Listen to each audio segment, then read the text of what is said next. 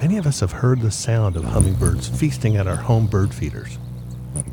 The sound is unique, almost like the sound of a large bumblebee. We will painstakingly cook up the hummingbird's favorite nectar with just the right amount of sweetness to lure them back for more intimate viewing. While this tiny bird is a common sight during spring, summer, and fall, they offer one huge challenge for photographers to capture a good photograph of them. In today's episode of the Nature Photography Podcast, we'll learn more about this simple hummingbird and see how photographing them is not all that simple.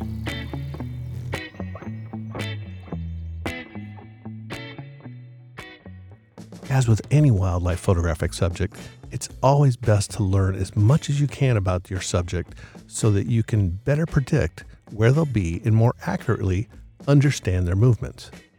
With this information, the photographer can take better pictures of their intended subjects.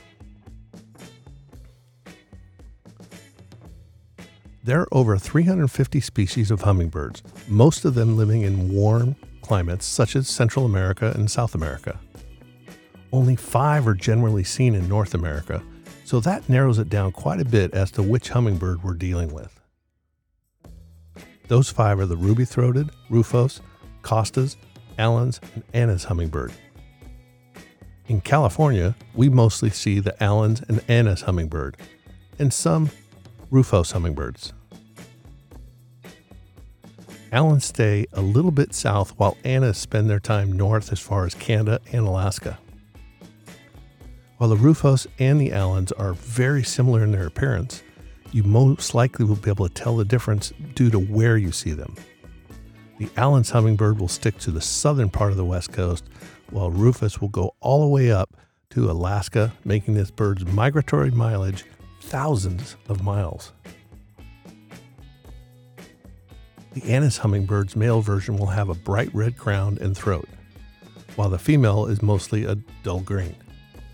The Allen's and rufous hummingbirds both have a dramatic splash of orange in the crown and on their sides. In the southern part of the U.S., you'll likely find the Costa's hummingbird. This species has a super vibrant purple crown, so bright that it's hard to capture the color on your camera's sensor. I'll give you some tips on how to do that later. East of the Mississippi is where you'll find the ruby-throated hummingbird. Named for how the male looks, this hummingbird summers in the United States and up to Canada, and then winters back down in Central America. All hummingbirds act pretty much the same, regardless of the species, so wherever you are, you should be able to predict their patterns.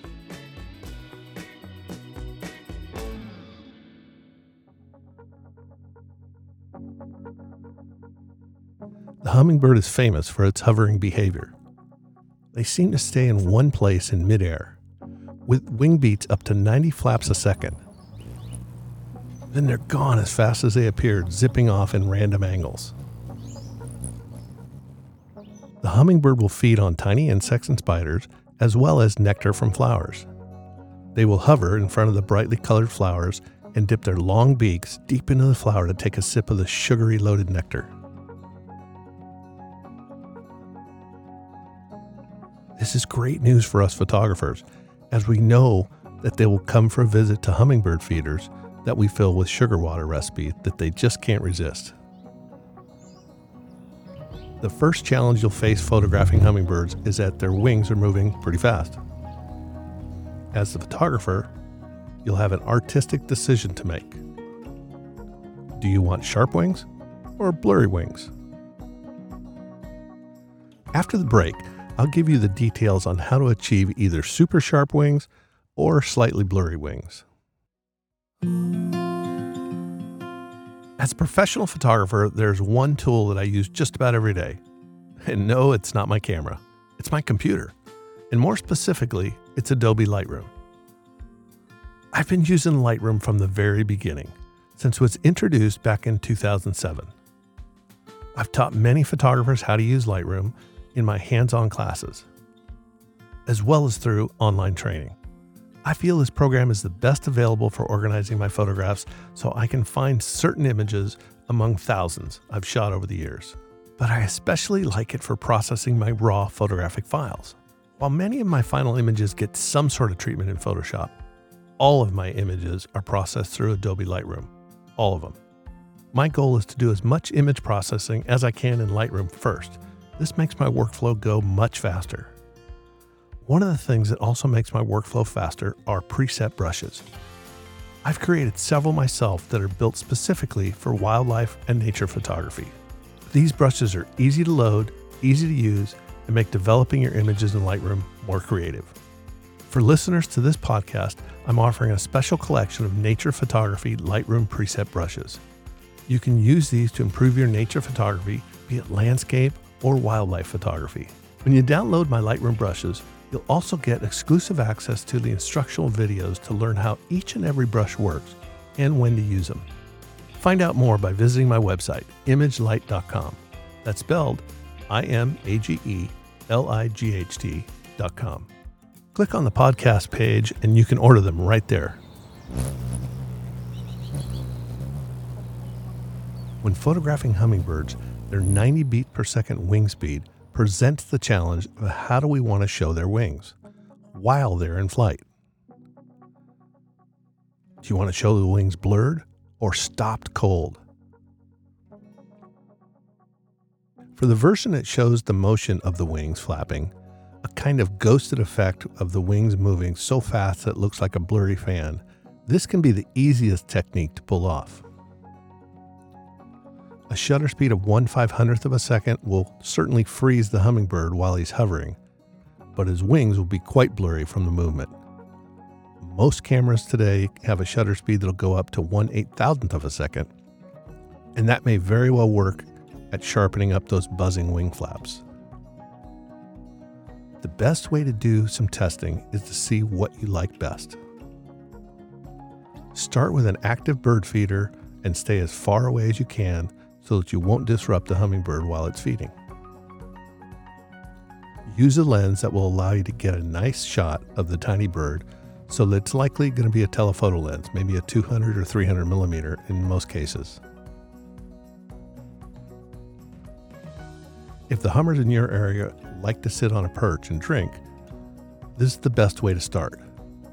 You won't need to do anything fancy, just shoot test photographs, changing out your apertures with that lens.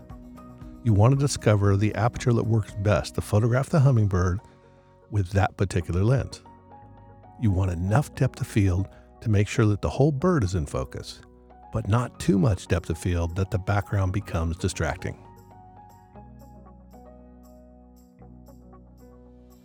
Once you have your location and your aperture figured out, it's time to experiment with the shutter speed. If your lighting is staying the same for a while, switch over to manual mode and start to move your shutter speed faster. Remember, every time you make your shutter speed faster, you'll have to increase your ISO to allow you to get that same base exposure. Move your shutter speed to 1/1000th of a second and see if you like the results on a moving hummingbird. Keep going until you reach 1/8000th of a second. You'll have to decide what works best for your taste. Go check them out on a large screen computer. Don't make these decisions solely based on what you see in the back of your camera.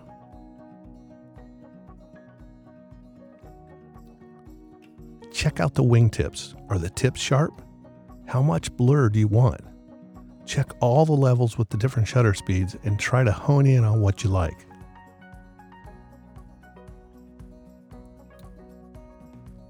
To improve your photography of hummingbirds, put your camera on a tripod. I like to use a tripod with a Wimberly gimbal head. This way, I can move the lens and camera quickly without having to crank down knobs to lock the lens and camera into place.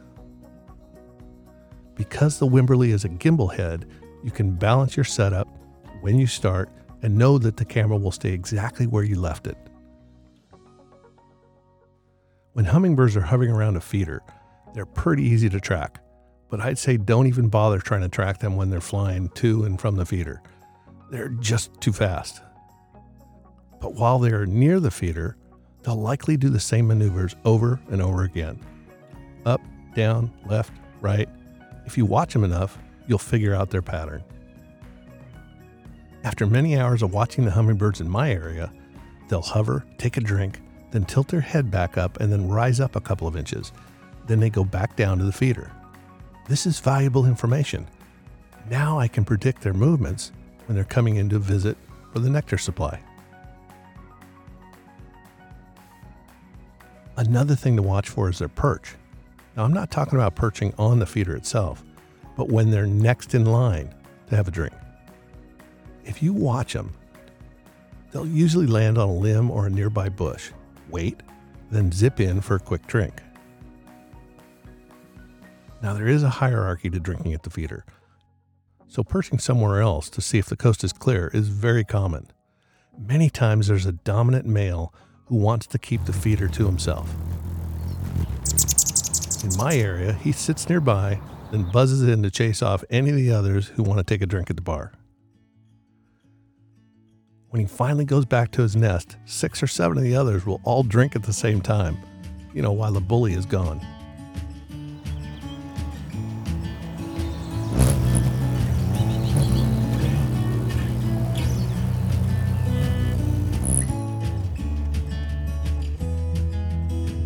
Knowing where your birds perch can be discovered by just watching and following their patterns.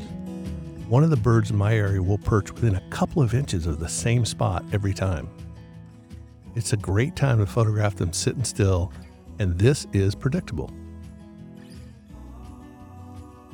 Next up is to take a look at your images and determine if the wings are sharp enough. Even at 1/8,000th of a second, the wing can still appear blurry. The next step you need to take if you really want sharp wings is to use electronic flash.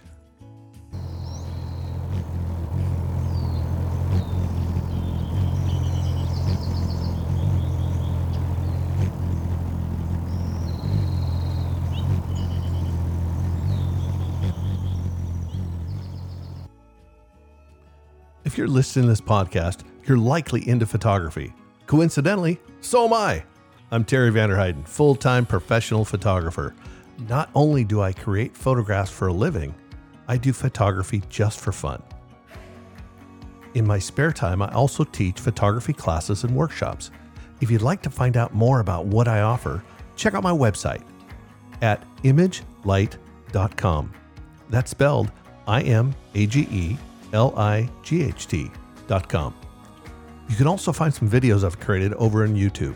Just search for Terry Vanderheiden or search for how to use a monopod, and you can find me that way.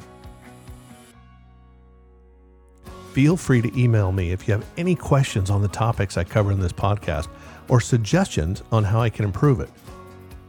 If you like this podcast, please give it a star rating and maybe even a quick review so others can find it easier. It would be great if you could share this podcast with other friends who might have an interest in photography. I'd really appreciate it. And thanks again for listening.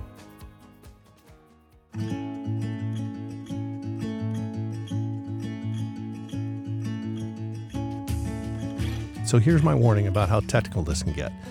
And using flash is not for everyone. However, if you want to take your hummingbird images to the next level, and keep listening, this will get pretty detailed.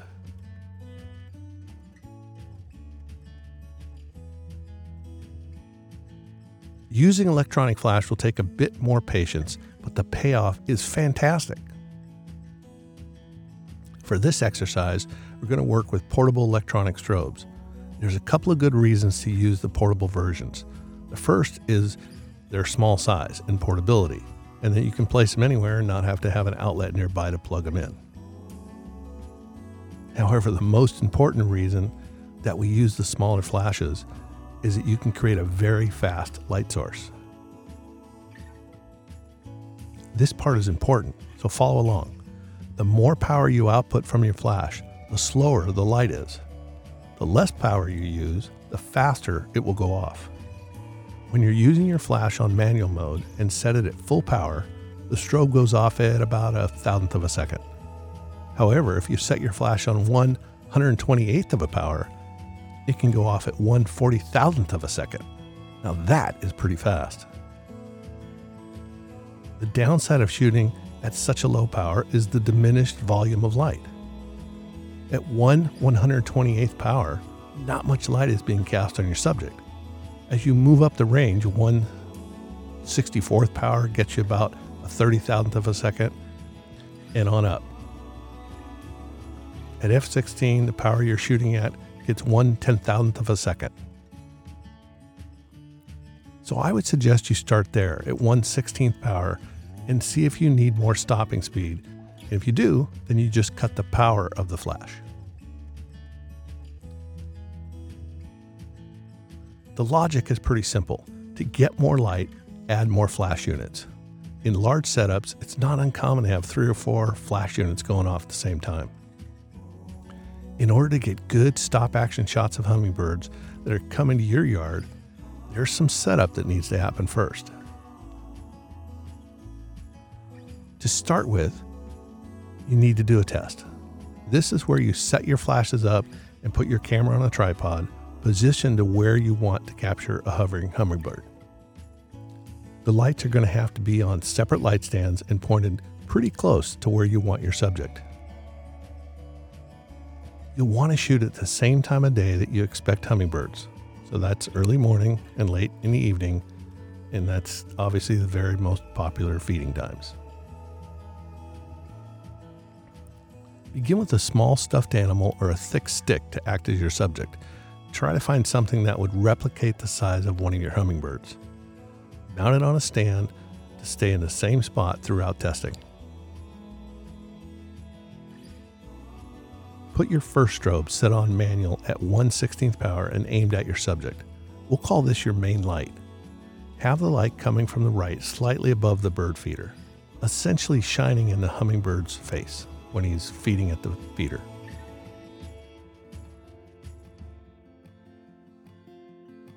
Next, put a light behind the subject in the back, left of the frame. Make sure the strobe unit is not seen by the camera. This will be your separation light. Start it at 1/16th of power as well. Set your camera on the highest shutter speed that your camera can sync with the strobe. My Nikons are set at 1/250th of a second, so that's what I use. You will need some sort of trigger that fires the flashes when your shutter goes off. This can be in the form of a radio transmitter or an infrared transmitter. Refer to the make and model of your camera to get that answer. Now, take a test shot. If you're shooting at ISO 100 and you're at f8 or f16, your background should be dark or black, as long as your background is not in full sunlight. This is a good thing. The darker the background means that you're not getting any ambient light into the shot, and that it's been totally lit by strobes. This also means you now have total control over the shot with your lights, and the speed of the flashes will now determine the stop motion of the shot. If you're not getting a good exposure yet, try moving the flashes closer to the subject. Try adjusting your f-stop, and finally, adjust your ISO. Remember, increasing your ISO is always your last resort. You can adjust the power of your flashes to change the look as well. Maybe a little less power from the separation light, since the angle of light might be too bright for your taste. Lastly, consider your background. You have options here. One way is to hang a drape that will be, say, green fabric that's out of focus in the background. Some photographers go to the extra step of taking a photograph of greenery completely out of focus, making a big print, and then hanging it in the background. You'll have to add a light to that background. Yes, a third light. And that's going to be just lighting up the background. Now the shot of your test stick should be looking pretty good. The next challenge is to wait for the live hummingbirds to come visit.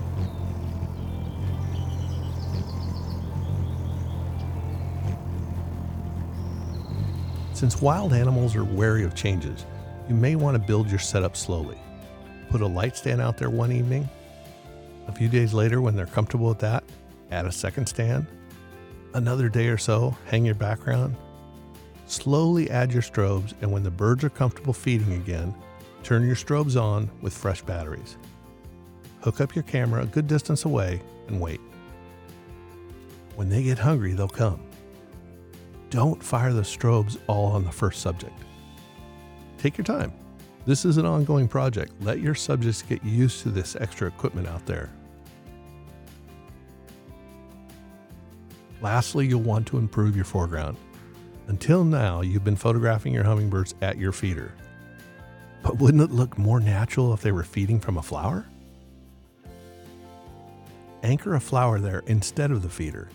Once your flower is in place, take a syringe or an eyedropper and place a few drops of your feeder liquid down the throat of the flower. Now when your hummingbird comes to drink, they're treated to dipping into a real flower. This makes a much better photograph. Obviously, you'll want to position your camera so that there's not a bird feeder in the background. You'll want to make this whole shot look natural.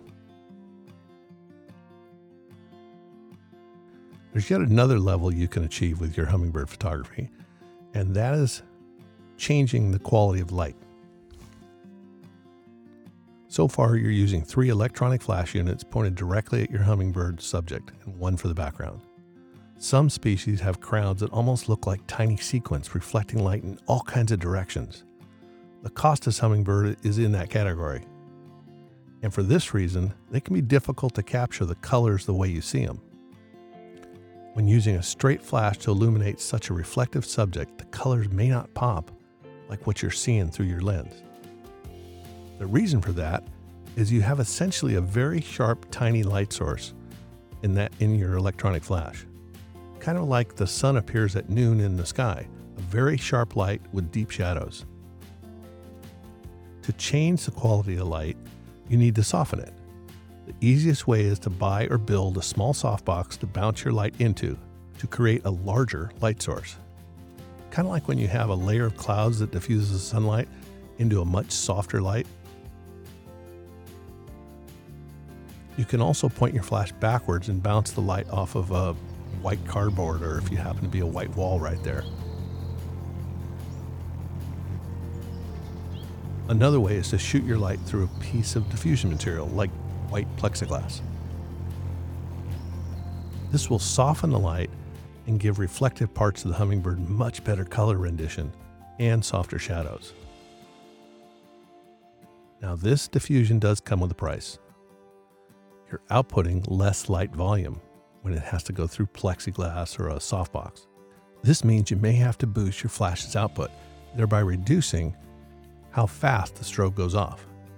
One solution is to put more than 1 flash into the softbox so that you can get more power out of light without suffering a faster flash speed or bumping your ISO up and degrading your photographs.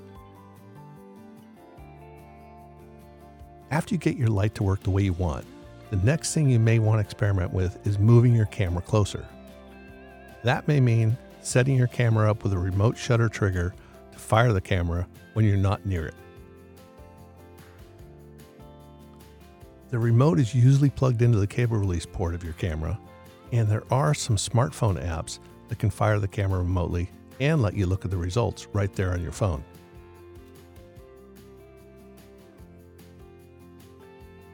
As you move your camera closer, you can experiment with wider lenses. Yep, try using a wide-angle lens staged right up next to the bird feeder and fire remotely. This will give you a large depth of field shot of your yard and make a very interesting view of the birds and their habitat.